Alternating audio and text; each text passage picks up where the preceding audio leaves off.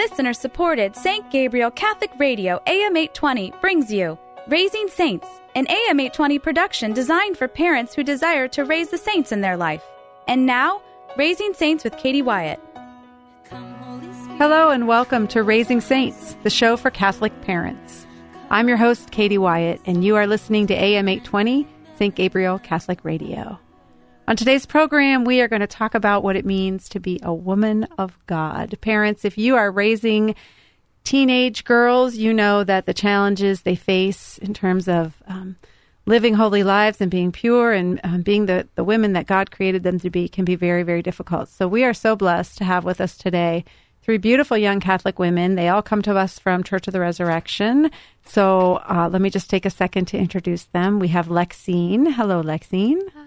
And Caroline. Hi, Caroline. And Maggie. Hi. Hi, Maggie. Welcome to the three of you. Thank you so much for joining us today.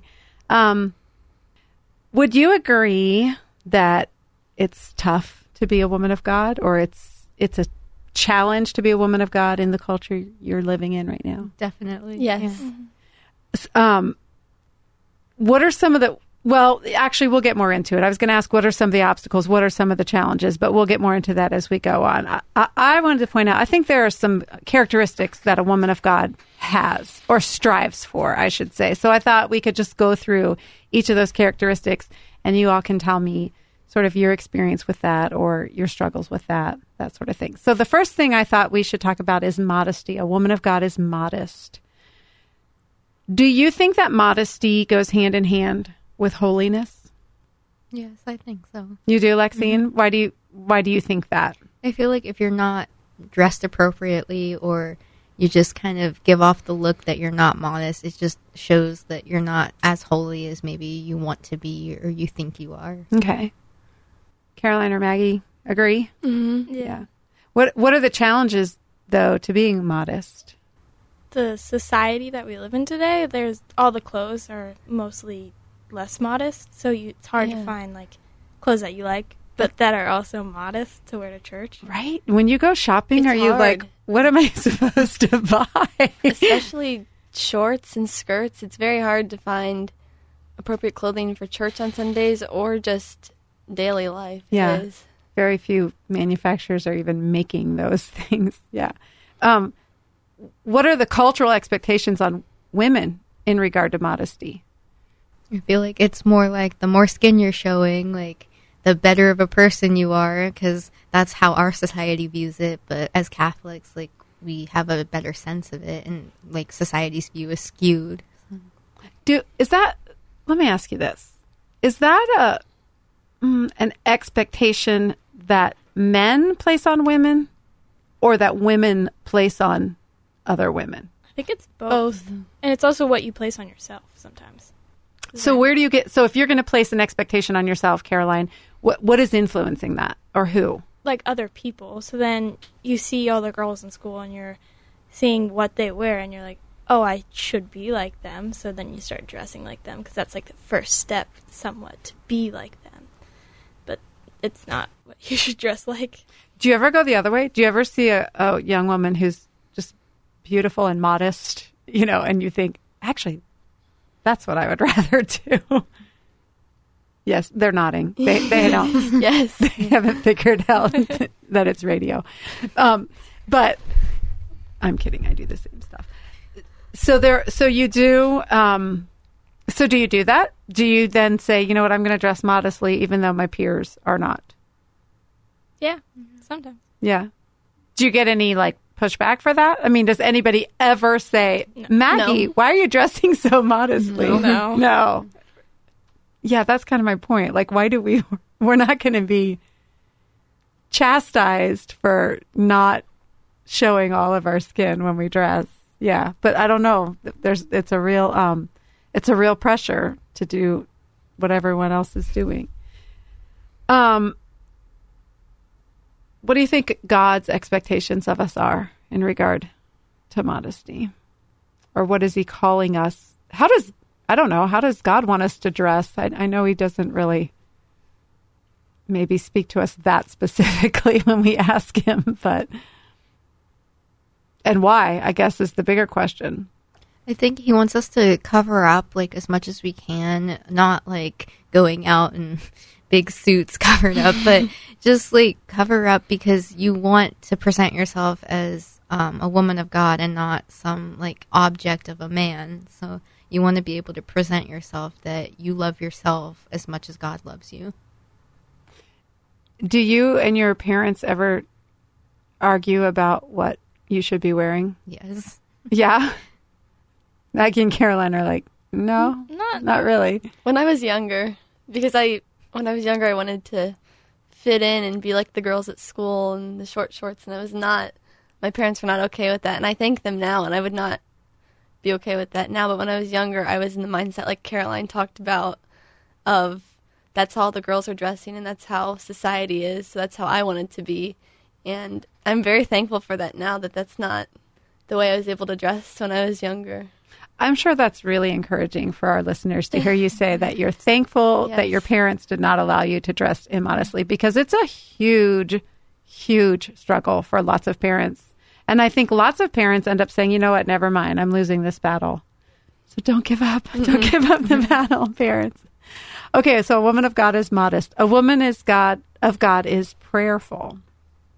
Would you say that, well, that's a leading question because the answer is yes. But why is a solid prayer life essential for a woman who is striving to be in a relationship with Christ? Let me ask it this way. Do you have any relationships, good, solid relationships with people with whom you never communicate? No. Is it possible? No. Right. So let's talk about prayer for a while. Tell me a little bit about your personal prayer life. How do you develop your relationship with Christ and maintain your relationship with Christ? I think for me, I was really grateful because when I was a little girl, my mom, every time before bed, we would say the Our Father, and that would be like our prayer time. And then we'd like give up intentions. And that just taught me from like a really young age that that's something you should incorporate into your life. And I was just really thankful that she did that for me. That's awesome that you were learning from a woman of God how to be a woman of God. Yeah, that makes the challenge for you. It makes a challenge for our kids that much easier if we're modeling that for them. They don't have to start from scratch. What about you, Maggie or Caroline? How do you build or maintain your relationship with Christ? Kind of like seeing from as early as I can remember, my family and I have prayed together before meals and before bed. And when I was little, I can remember we would go through our days and say the good and the bad, and we'd always just attribute all of it to God and give it all up to Him. So just throughout my whole life, from as little as I can remember, my family and I have prayed together, and that has helped me build my strong prayer life foundation. And I'm thankful for that too. Maggie, you are affirming our listeners today. Keep up the good work, parents. Okay, let's talk about generosity, because a woman of God is generous. But generosity takes a lot of different forms. I don't know. What do you think of when you hear the word generosity? What's the first thing that pops into your head? Monetary value. Yeah. Giving yourself. Okay. Giving to others. Yeah. Wholeheartedly. Yeah. Generosity, we can be generous toward those in need, which is kind of what you are all referring to. We can be generous toward family members and loved ones, especially if it's difficult to be loving to some people, especially family members. We can be generous toward other people who annoy us, strangers, people we don't know, or people we do know. And in all of our actions, we're called to be generous. So who would you say has been most influential in forming you to be a generous person? Well, first of all, are you a generous person? I will freely admit sometimes I'm not, especially with when I'm annoyed with somebody. Sometimes I have a really hard time stepping back, taking a deep breath and saying, let this go. Be kind, be generous. What about you? Are you guys easily generous, or is it something you have to work at? And it's okay to say you're generous. You're not bragging, because I'm flat out asking you. I think it's something that I personally have to work at. Yeah. Mm-hmm. In regard to giving of time and talent and treasure, or in regard to people who are irritating you, or like what? Or all of the above? All of the above at times. Yeah. So it's something that sometimes I have to think about and focus on in order to live it out. So if that's something you're struggling with, how do you, do you ask God for help with that? Or do you just say, oh, maybe I'll do better next time? Or maybe you haven't thought about it that much? No. Something to think about, right? What about you, Lexi and Caroline? Do you feel like you're as generous as you'd like to be? I agree with Maggie. I think it's something I need to work on, just with all of the above, because sometimes, like, when I have an attitude towards my parents, it's just like they catch it and I don't, and then it's kind of just like, well, I'll just do better next time. But I should really incorporate like praying for that. But in terms of knowing, I'm sorry, we're going to say something, No. Caroline. Okay, in terms of knowing about generosity and knowing that we need to be generous and knowing what different types of generosity we're striving for, how did you learn that? Who taught you that? Or what taught you that? First, it was my mom. Then when I joined Creed and like some of the youth ministry, I learned a deeper aspect of it, of how you can incorporate with church. My mom kind of just taught me the personal, not the church spiritually one. So I think it was church and mom. So when you say starting with your mom, did she teach you by like telling you about it, or teach you by showing you, kind of like by example, or both? Yeah, like she would take me to volunteering whenever she volunteered, like, so it was mostly showing, but then when she showed, she would talk about it and explain, this is why we're doing this. Yeah. I think I literally see your mom at every volunteer thing ever that is ever going on. So you clearly have had a good example of generosity. What about you, Lexine and Maggie? How did you learn to be generous or learn about generosity? A big one right now, my cousin Mary last month became a sister, and she has given up all of her possessions and completely given her life fully to God and trusted Him fully. And being able to do that it's made a huge impact on my life the past month, and I've thought a lot about it. Wow, what an awesome example for you to have so close. Let's talk about Mary for a second. Not behind her back or anything, but because talk about a woman of God. I mean, is that who you think when I say woman of God is Mary, who loves to do her? We've thought her whole life, my mom, since her whole life growing up, we've thought that that's what she'd be called to do, and it was. Yeah. And she followed through with it and listened to God and trusted God, and she's given it all up, and family's a huge part of her life, and going into the sisterhood, these next few years, she's not going to be able to spend a lot of time with her family, and just trusting that and knowing that in the end, it will all work out, and it's all God's plan, and she's just, it's amazing to me. And you know what, that is the cool thing. Like, sometimes if you're truly a woman of God, you'll be called to a religious vocation. But sometimes you won't. I mean, this is God's plan. It takes all different types of women of God to build the kingdom. So that was just a side note. Do you think our culture promotes, our society promotes a culture of generosity? To an extent. Like, okay. We're taught to, from society, like, give a little.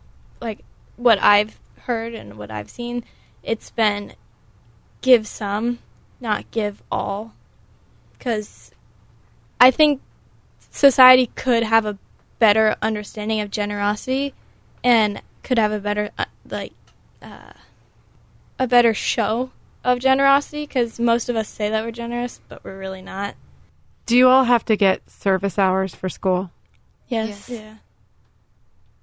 How is that explained? Like, what's the point of that? So you basically have to get 25 service hours or greater in order to graduate. And I feel like a lot of kids just do it just to get those hours, and they're not actually getting gratification out of it. And what I used for my service hours was Blessed Week Ever and Gospel Road, the two service projects we do. And I actually got, like, gratification out of those things. It wasn't just for the service hours. Like, I wasn't even thinking about it, using it for the service hours at the time. So I think a lot of like our society is just like, well, okay, it's a requirement, so I'm just going to fulfill the requirement and then never do it again. I always think it's such a conflicting, because obviously we have a service hour requirement for confirmation at our parish.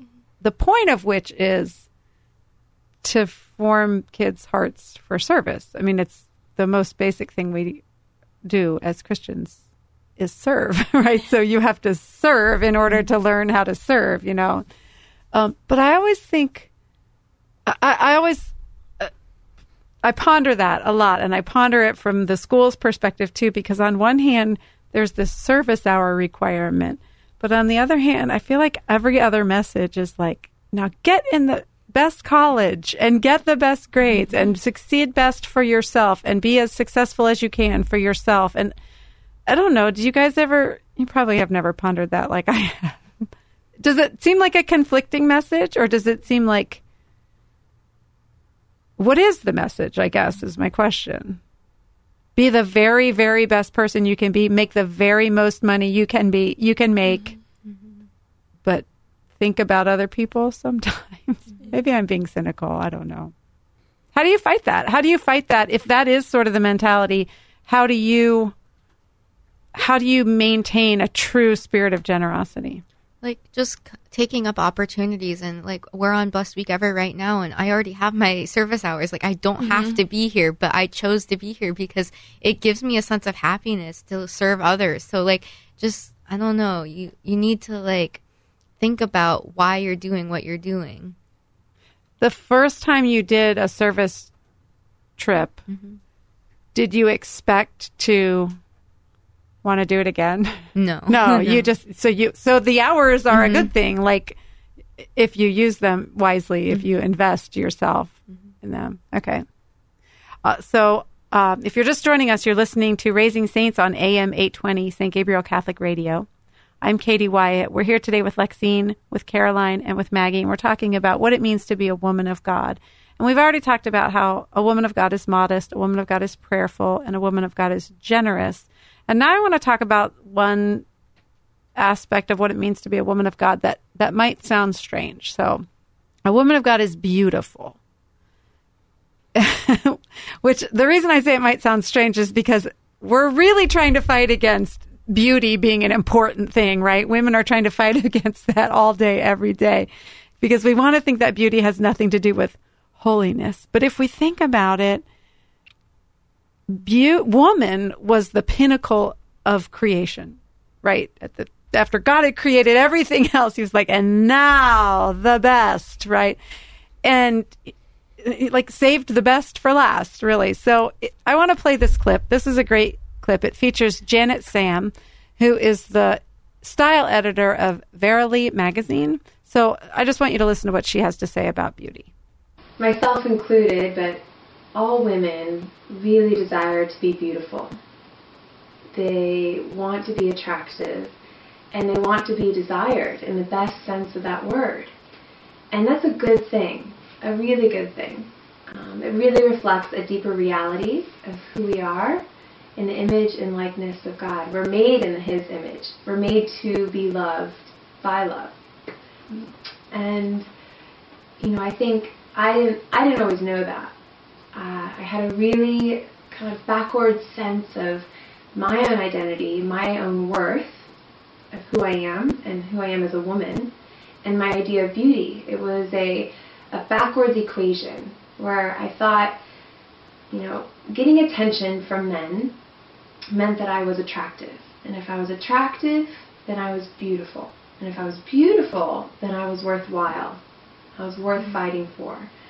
And I think so many times we get that mixed up. Well, really, if you think about it, it's when we know that we are worthwhile, we know who we are and our dignity, that naturally attracts people to us. And it attracts people to our goodness.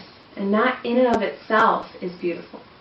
So we kind of, I think, can get ourselves caught in this backwards equation, I think, of what it means to be beautiful and what it means to be worthy.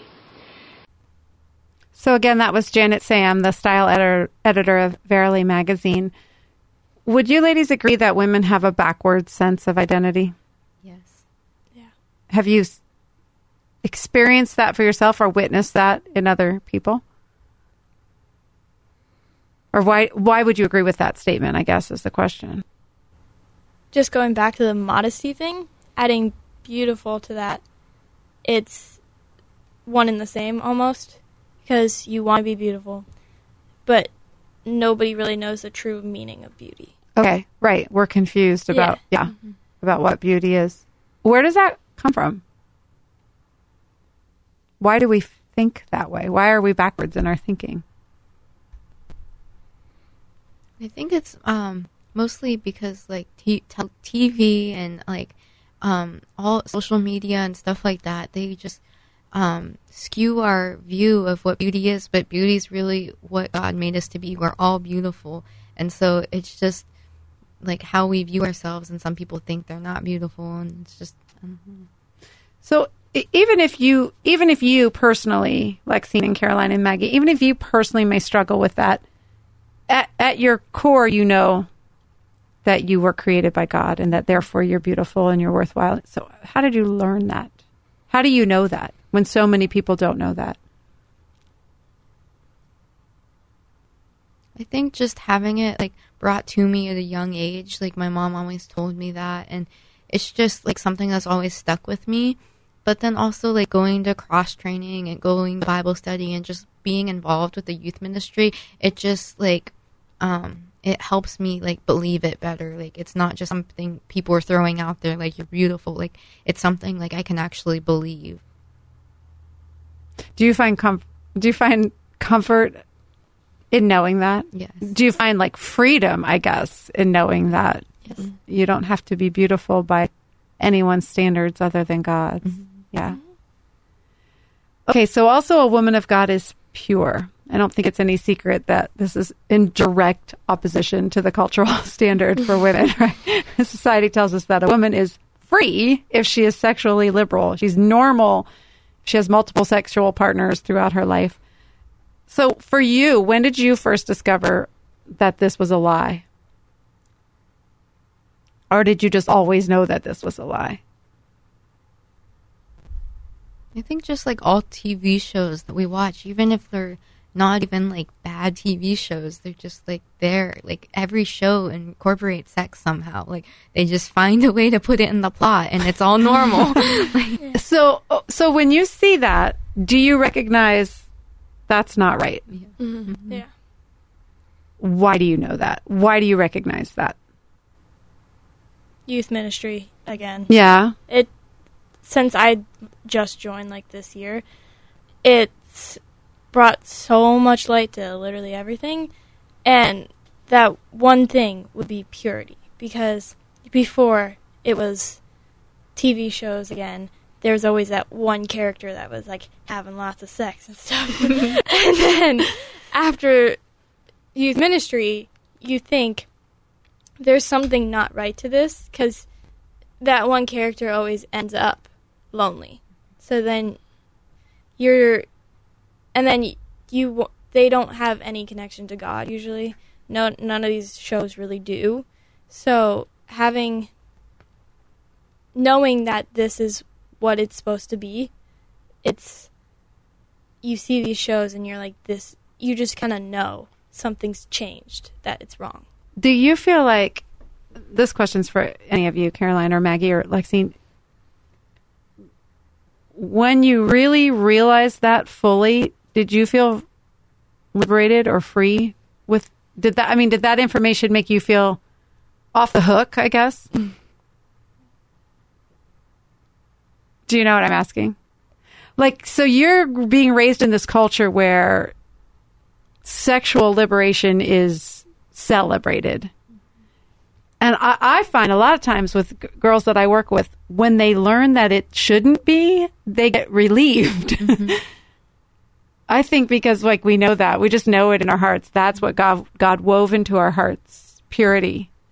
And so when we learn that there's an alternative, when purity is an option, I find that a lot of girls really feel liberated by that. So, okay. And speaking of purity, that's my last point. A woman of God is, oh no, we just did a woman of God is pure. Okay. A woman of God is faithful. That's the last point. So how do you ladies practice and live your faith? Just kind of week to week, day to day, how do you practice and live your faith? I go to Bible study every Wednesday, cross-training during the school year, because during school, especially in high school, it's very hard to, like, keep a structured faith life, and cross-training just really helps. You get to, like, learn, and you get to be with other peers that are your age and that have the same beliefs as you. Does that help you, all of you, to be surround yourself with people who... Yeah, like seeing Bible study, cross-training, and then I'm on the peer ministry team, so I get to try to make the impact that youth ministry has made on me on younger children, and having that effect, I hope that I do. But it's so amazing that you're influencing these young women's lives like that. And then also on the day-to-day basis, most of my friends at school also are Catholic, so we talk about our faith sometimes, and then when we're going through hard times, we work through those together. So awesome. Well, thank you to the three of you for being here and for sharing, for inspiring. We're going to close with a Hail Mary to the woman of all women. So in the name of the Father, and of the Son, and of the Holy Spirit, amen. Hail Mary, full of grace, the Lord is with thee. Blessed art thou among women, and blessed is the fruit of thy womb, Jesus. Holy Mary, Mother of God, pray for us sinners, now and at the hour of our death. Amen. In the name of the Father, and of the Son, and of the Holy Spirit. Amen. You've been listening to Raising Saints on AM 820 St. Gabriel Catholic Radio. I'm Katie Wyatt, and until next time, grow in grace and in the knowledge of our Lord and Savior, Jesus Christ. Bye now. Raising Saints is a production of listener-supported St. Gabriel Catholic Radio, AM 820. Archives of Raising Saints with Katie Wyatt are available at stgabrielradio.com. Veni, Sancte